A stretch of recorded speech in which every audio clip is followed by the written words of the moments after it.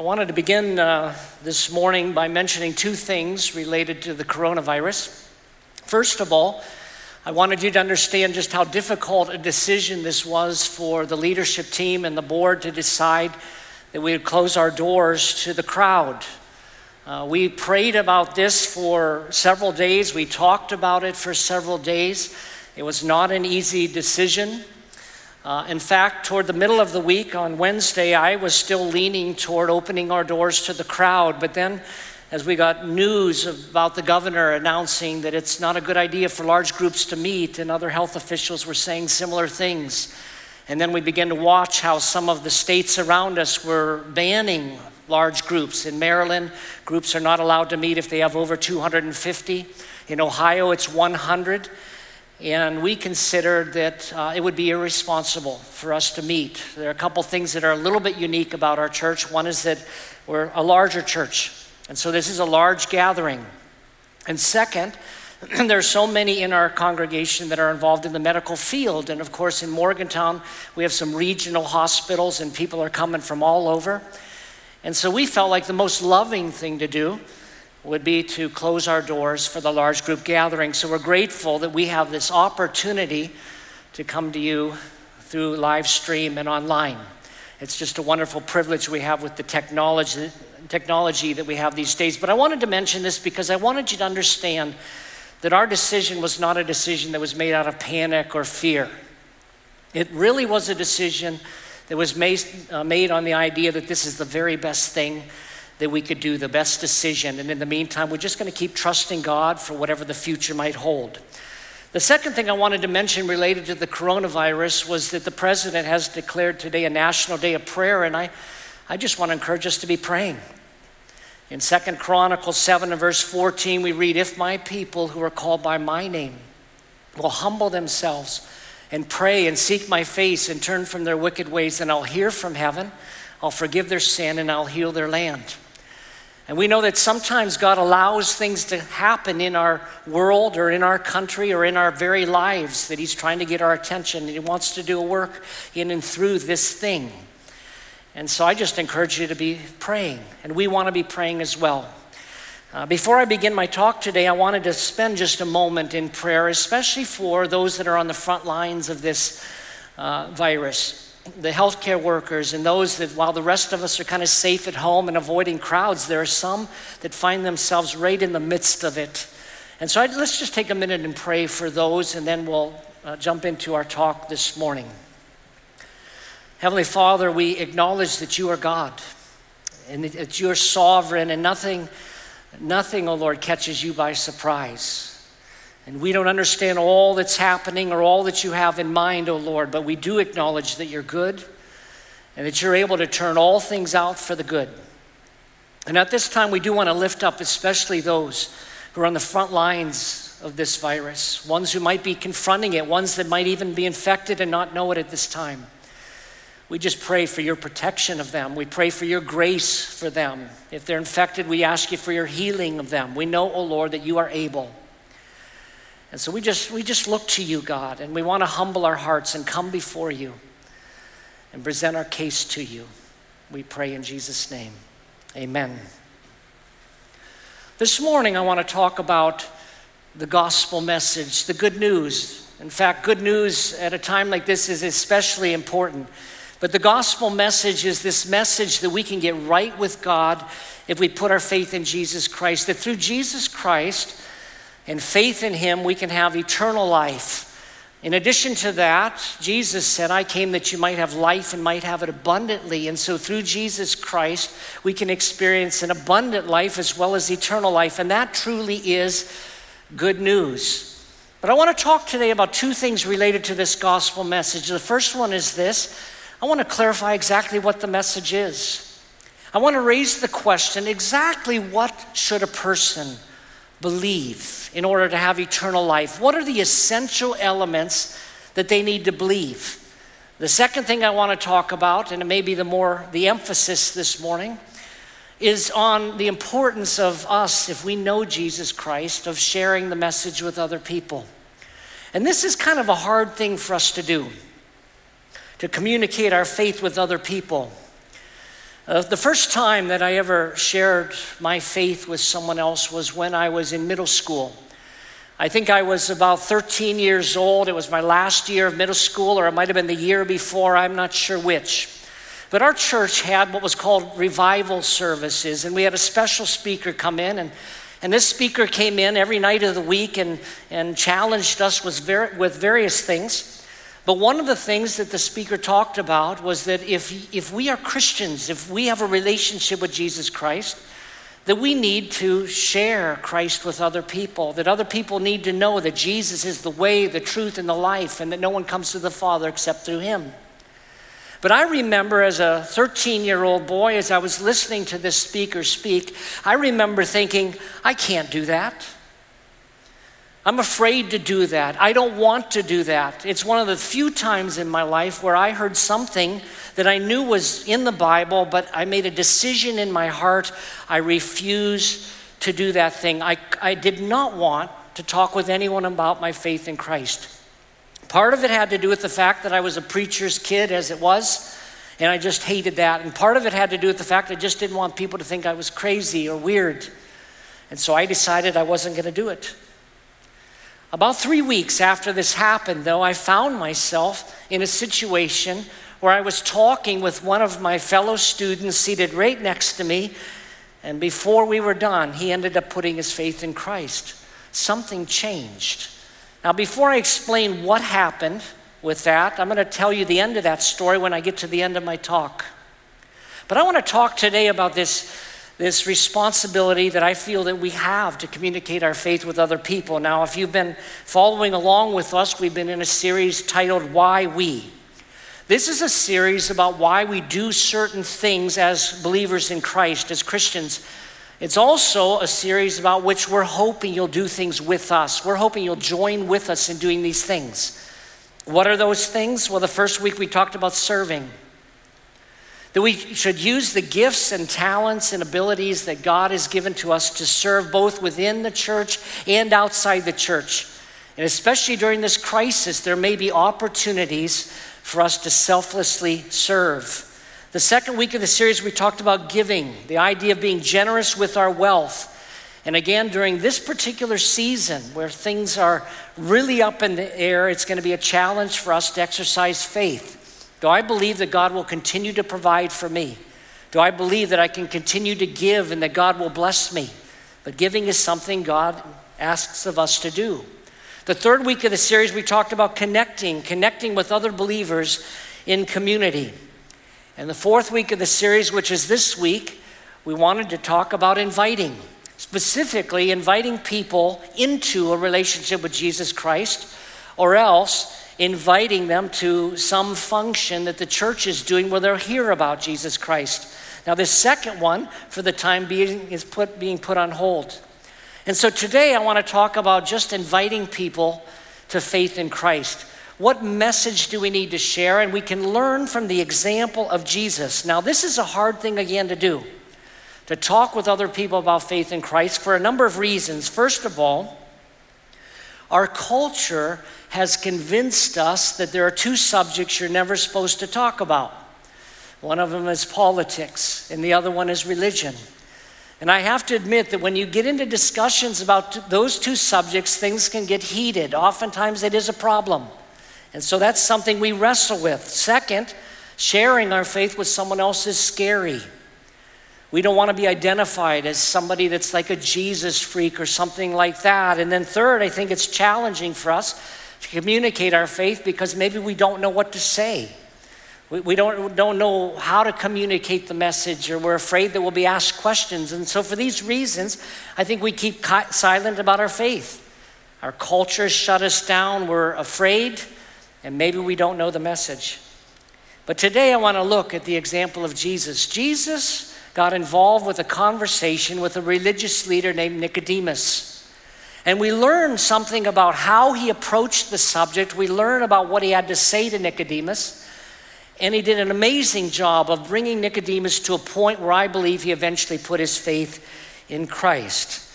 Our story is found in John chapter 3. So if you want to follow along, we're going to be in John 3 most of the time this morning. This again is a story that Jesus had with a religious leader of his day named Nicodemus. Now, Nicodemus was very highly respected. He was considered to be an expert in religious matters. Nicodemus likely would have memorized the first 5 books of the Old Testament. And if that doesn't seem like a big deal, look at Genesis, Exodus, Leviticus, Numbers, and Deuteronomy. It's quite remarkable. He probably had that memorized verbatim, and he knew the rest of the Old Testament inside and out. And yet when Jesus met Nicodemus, one of the first things he did was expose a need in Nicodemus' life.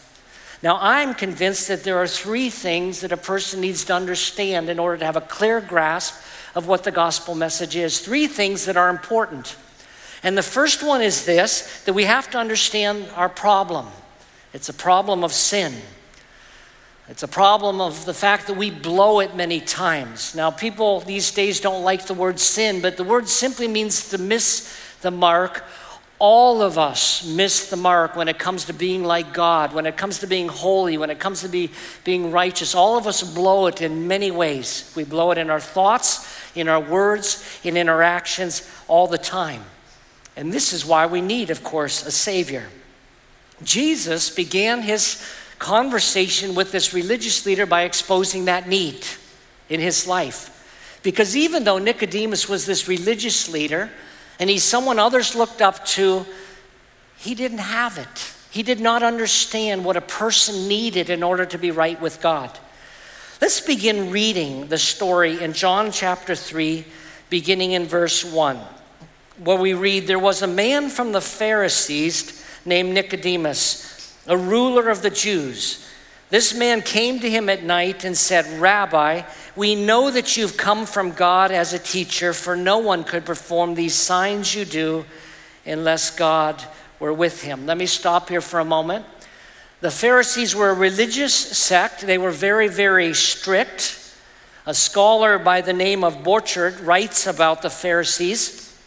John's description of Nicodemus, of him, marks him not merely as a community leader, but as one of the revered 70 who, along with the high priest, composed the Sanhedrin, the equivalent of the Jewish Supreme Court. In other words, this guy was kind of a big deal. He's someone that we would regard as a spiritual giant. Now, this guy comes to Jesus at night. Some have suggested that the reason that he came to Jesus at night is because he was embarrassed to be seen talking with Jesus. But it's possible that the reason he did this was just that he wanted to spend time alone with Jesus and knew there wouldn't be crowds. We don't know for sure. What we do know is that he recognized something about Jesus that his friends, the other Pharisees, probably would not have recognized. He came up to Jesus and he said these words, "Rabbi," which literally means great one. It's a reference to a great teacher, and so he calls Jesus great one, or rabbi. He said, "We know that you have come from God because no one could do the miracles you do unless God were with him." Now that's an amazing admission. His colleagues would not have admitted this, but Nicodemus, it shows, was open in his heart to the potential that Jesus Christ had come from God. Now, one thing I've learned over the years when it comes to sharing my faith with someone else is that it really matters that they be open. If someone is not open about hearing about Jesus Christ, I don't continue to push it. It's not our job to shove our religion down someone's throat, but sometimes people are ripe, they're open, they want to hear what you have to say, and I think this was the case of Nicodemus. And so he says, "We know you've come from God." Jesus responds in kind of a unique way, and it points to the problem that we're addressing. The first point that's essential, I think, to our understanding of how to get right with God. The problem is sin. Jesus said these words. He didn't use the word sin at this point. It actually comes in later. But he points to Nicodemus' spiritual need in verse 3. We read, "Jesus replied, 'I assure you, unless someone is born again, he cannot see the kingdom of God.'"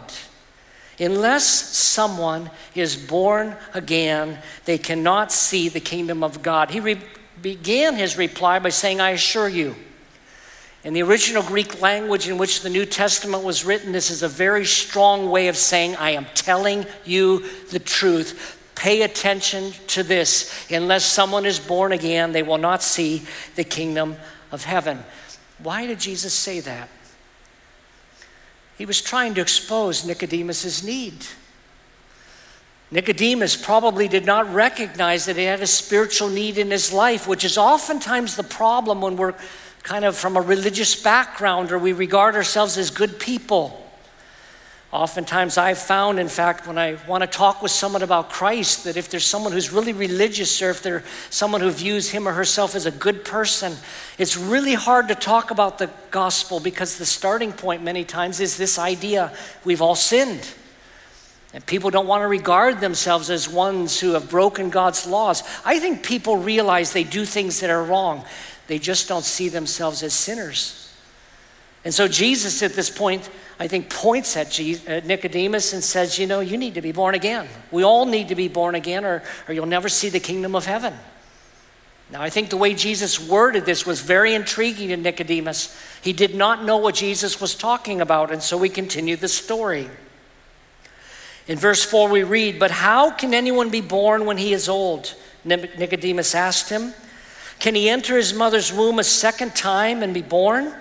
I don't know, by the way, if he's being a little bit sarcastic here or if he's really wondering the logistics of the matter. It does sound impossible. He continues in verse 5. Jesus answered, I assure you, unless someone is born of water and the Spirit, he cannot enter the kingdom of God. Whatever is born of flesh is flesh, and whatever is born of Spirit is spirit. Do not be amazed that I told you that you must be born again. The wind blows where it pleases and you hear its sound, but you don't know where it comes from or where it's going. So it is with everyone born of the Spirit. How can these things be? Asked Nicodemus. Are you a teacher of Israel and don't understand these things? That last question, by the way, that Jesus asks can be translated this way. Are you the teacher of Israel? And you don't understand these things. What is Jesus talking about here? Nicodemus was asking, well, just how does a new birth take place? And he was thinking in terms of physical birth. And Jesus had to point out, no, what I'm talking about here is the need for a spiritual birth. The essence is this, that two births are necessary if a person is to inherit eternal life. Two births, not just one. Now, we understand, of course, what physical birth is like. A baby is born to physical parents as a physical baby. We understand how that works. We say, well, that child has been born. Jesus was using that as an analogy to say, in the same way, we need to be born, but not physically, spiritually. And it's a different kind of birth. It's a kind of birth that you cannot see with your eyes. Flesh gives birth to flesh, but the Spirit gives birth to spirit. The example Jesus used was the wind. With the wind, you can't see it. You just can't see the wind. All you could see is the effect of wind. You could see the wind has life in a sense. It is blowing on the trees. And so you can look out a window and you can tell that the wind is blowing. You don't see the wind, but you see the effect of it. You see the life of the wind blowing on the tree. It's the same way spiritually speaking. Jesus was acknowledging the fact that we need to have a spiritual birth where the life of the Holy Spirit is infused inside of a person. You need to have a physical birth, of course, where the physical life is in you, but you also need a spiritual birth where the Holy Spirit breathes eternal life into you. And Nicodemus did not have that. Now you say, how does this relate to the problem? Well, I told you that the problem is sin. Well, sin is the reason that we need a spiritual birth. And Jesus is going to talk more about that before the conversation is done. Here's what I want us to understand about the sin problem, though. We can't fix it. Just like you do not give birth to yourselves, it is outside of you. Someone else has to give you birth. It's the same way, spiritually speaking. God is the one who births us. And we cannot fix the problem of our sinfulness. We cannot clean ourselves up. Even if we're good people who commit sin. Even if we're people who go to church every week, we're church people who happen to be also sinful. And it's sinfulness that separates us from our Creator. The Apostle Paul described the fact that in our sin, we're spiritually dead, and that's why we need to be made alive, and it's something that only God can do. But it's important for us to understand the problem is sin. The second important truth that we need to understand, the second part of this message that's absolutely essential, is that the solution is Jesus, and it's because of two things. It's because of who he was, and it's because of what he came to do. Let me talk about both of these things. The solution is Jesus because of who he was and what he came to do. Skipping to verse 13, Jesus continues to talk to Nicodemus, and he says this: "No one has ascended into heaven except the one who descended from heaven, the Son of Man." No one has ascended, no one has risen into heaven except the one who came down or descended from heaven, the Son of Man. Now, Jesus is alluding to the fact that he's going to be returning up to heaven soon. And we know that after Jesus died and was buried and then raised again from the dead, he spent 40 days with his closest friends, and then he ascended. But do you see what Jesus is claiming here with Nicodemus? He's saying, I came from there. The reason I'm returning is that that's where I came from. I'm not of this earth. Jesus was claiming to not be an ordinary man. He was claiming to be God in the flesh, which is an amazing, amazing claim. I came from heaven.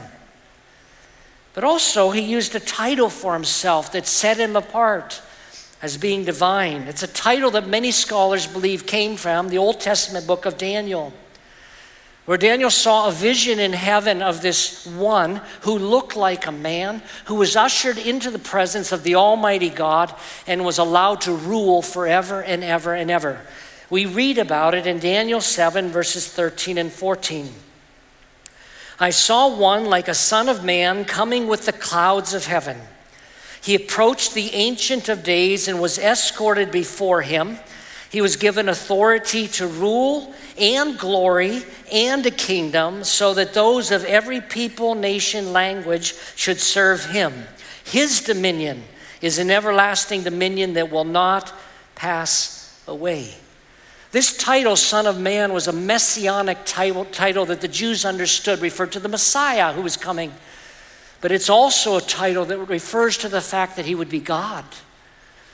Because this describes him as someone who not only has entered into the presence of the Lord God Almighty, but someone who's going to rule forever and ever and ever. And the only one that's going to rule forever is God.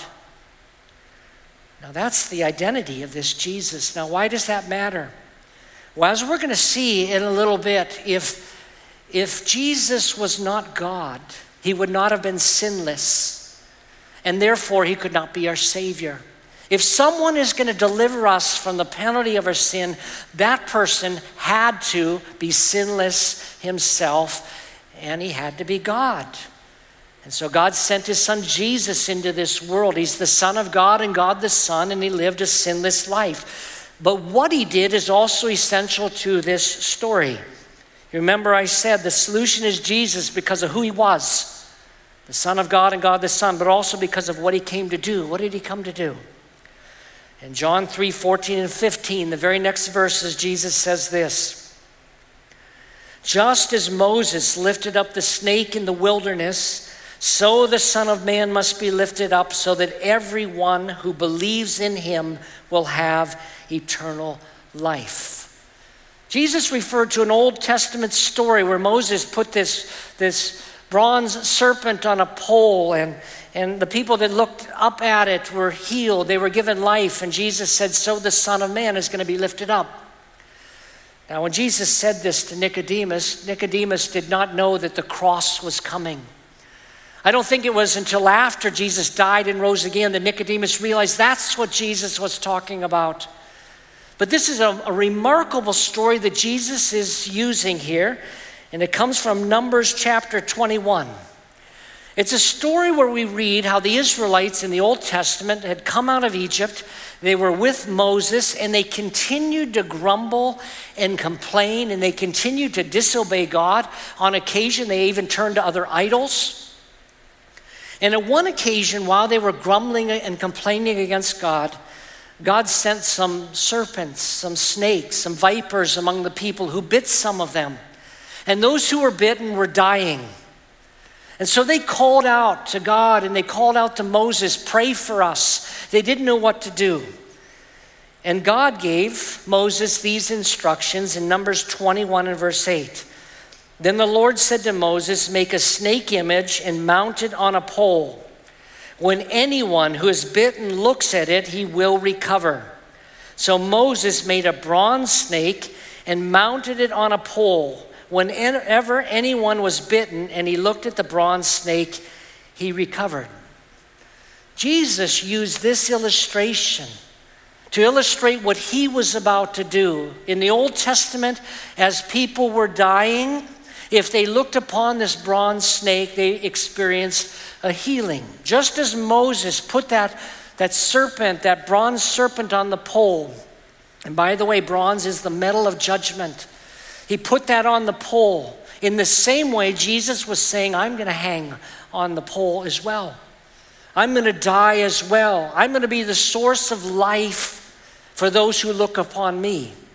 Now, this story in the Old Testament reinforces my first point, that the penalty of sin is death. You know, we look at the fact that people were dying because of their sin here. But this is the consequence of all sin. In Romans 6:23, we read, "The wages of sin is death." You know what a wage is? It's what you get when you work a job. You're not surprised when you get paid for what you do. And the consequences of our sin is death. Physical death, spiritual death, and eternal death. And physical death, by the way, is not an end. It's a separation. Physical death is a separation of the body from the spirit. When a person dies, they don't cease to be. The body stays here. The spirit or soul separates and goes somewhere. That is physical death. Spiritual death is a separation of people from their creator relationally. It was illustrated in the Garden of Eden. After Adam and Eve sinned, you remember they hid themselves. That's called spiritual death. Eternal death is a reference to being separated from God for all eternity. And the penalty of all of our sin is death. And this story in the Old Testament illustrated that. They sinned against God and they were dying. But God found a solution, a way out. If they would look upon this pole, they would be healed, they'd be given life. Jesus said the same thing would be true about me. If you look upon me, you will have eternal life. Romans 10:9 ties together this second point completely, that the solution is Jesus because of who he was and what he came to do. In Romans 10:9 we read, "If you confess with your mouth Jesus is Lord and believe in your heart God raised him from the dead, you will be saved." If you confess with your mouth Jesus is Lord, the Greek word for Lord here in the New Testament is a word that refers to Jesus' deity. It was the Greek word that was used to describe God of the Old Testament, who went by the name Yahweh. If you confess with your mouth, if you acknowledge that Jesus is God, and you believe in your heart that God raised him from the dead, which implies his death and burial as well, it says, you will be saved. To be saved is to be delivered from the penalty of our sin. And this gets to the third part of the message that's essential. I said the problem is sin. The solution is Jesus because of who he was and what he came to do. The response that God is looking for is faith or trust. In the illustration that Jesus used from the Old Testament, what did the Israelites need to do in order to find life? What did they need to do in order to be forgiven for the sin that they had committed? Did they need to promise that they would never sin again? Did they need to make some kind of commitment to God? You know, did they need to promise that they'd go to the tabernacle, which might be their equivalent of church, every week? What did they have to do? They simply needed to look. They needed to look at the solution that God had provided, which requires faith. See, God said if you just look upon it, you'll be healed. It would take faith to do that, because some might have thought, well, how could looking at a bronze serpent on a pole possibly give me life? They might think that because they didn't have faith. But anyone that did look found life. The same thing is true with Jesus. All that's required for us to have eternal life is to put our trust in him, to look upon the one who hung in our place and for our sins. See, that's what was happening at the cross. The sinless Son of God was taking upon himself the sin of the whole world. He was being executed in our place and for our sin. And he did die and was buried. But he rose again from the dead, and any that will look upon the risen Lord Jesus Christ in faith will be delivered from the penalty of their sin. Jesus gets explicit about that in the very next verse, which is the most famous verse in the Bible, John 3:16, where we read, "For God loved the world in this way," or he so loved the world, "he gave his one and only Son, so that everyone who believes in him will not perish but have eternal life. For God did not send his Son into the world that he might condemn the world, namely for its sin, but that the world might be saved through him. Anyone who believes in him is not condemned. But anyone who does not believe is already condemned because he has not believed in the name of the one and only Son of God." You see that this kind of ties it all together. How Jesus is God's one and only Son, the Son of God and God the Son. And how he came for the sin of the world. And how he was dying in our place and for our sin.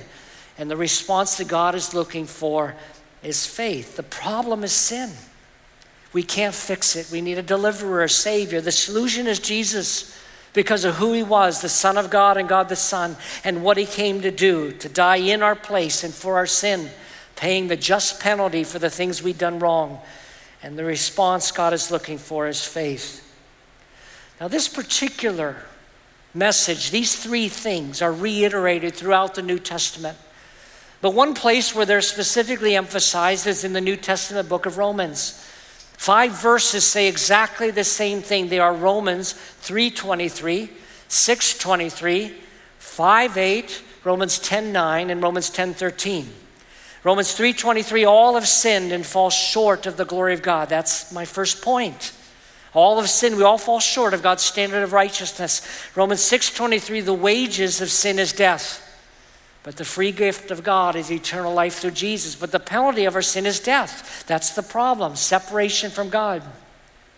Romans 5:8, but God demonstrates his own love toward us. And that while we were yet sinners, Christ died for us. Romans 10:9, if you confess with your mouth Jesus is Lord and believe in your heart God raised him from the dead, you'll be saved. Romans 10:13, whoever calls on the name of the Lord shall be saved. Two applications here this morning, depending on where you're at. Some of you, perhaps today, have never understood what God requires. That it's simply a matter of putting our trust in Jesus Christ as the solution to the problem. If you've never done that, I encourage you to do that today. To put your trust in Jesus Christ, because Jesus is not just the author of eternal life. Again, he's the author of an abundant life. And we need to turn to him. It's a simple thing. Most people do it through a simple prayer. They just acknowledge, I know I've sinned against you. I can't fix it. I need a Savior. And today I want to receive you as my Savior. I put my trust in you. You died in my place and for my sin. And I receive you as my Savior, the one who rose again from the dead. The resurrection, by the way, demonstrates that God accepted the payment on our behalf. But whoever calls in the name of the Lord shall be saved. Second application is for you, those of you that are already Christians.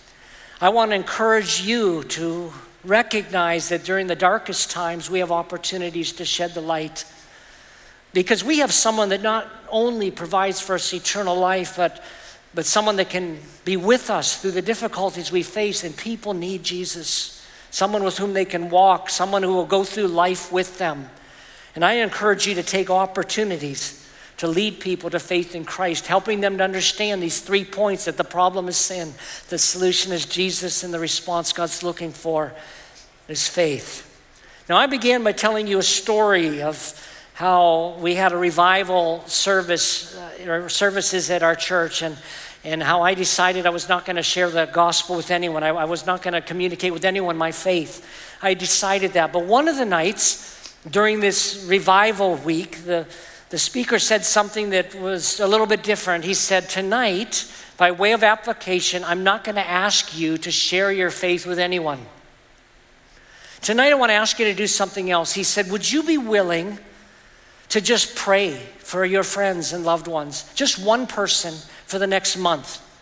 Would you be willing to pray for one person for the next 30 days by name, that they would come to faith in Christ, that God would open their heart? And as I sat there listening to this speaker say that, I decided in my mind, well, I could do that. I'm not going to open my mouth about Jesus, but I am willing to pray for someone.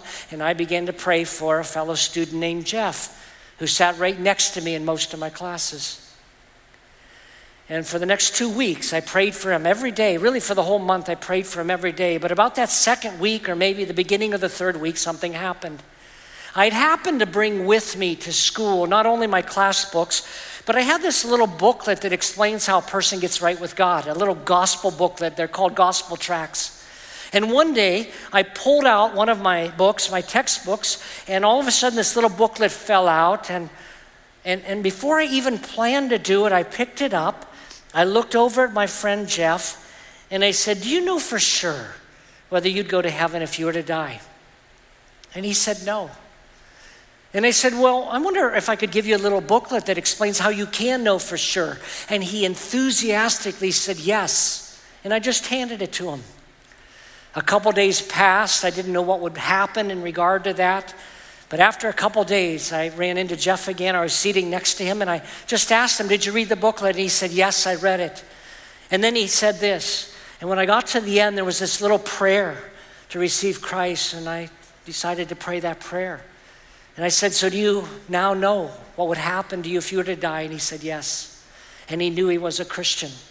Although I had not articulated the whole message from beginning to end, God had reached him through just the giving of that tract. And something else I learned about this story is that many times when we begin to pray for someone else, God begins to work on our own hearts. Suddenly he gives us the willingness to do that. So I encourage you to be a light in a dark world. And if you've again not put your trust in Christ, to put your trust in him today, because he's the way, the truth, and the life. No one comes to the Father except through him. Let's pray. Heavenly Father, thank you that you are the source of both life and eternal life.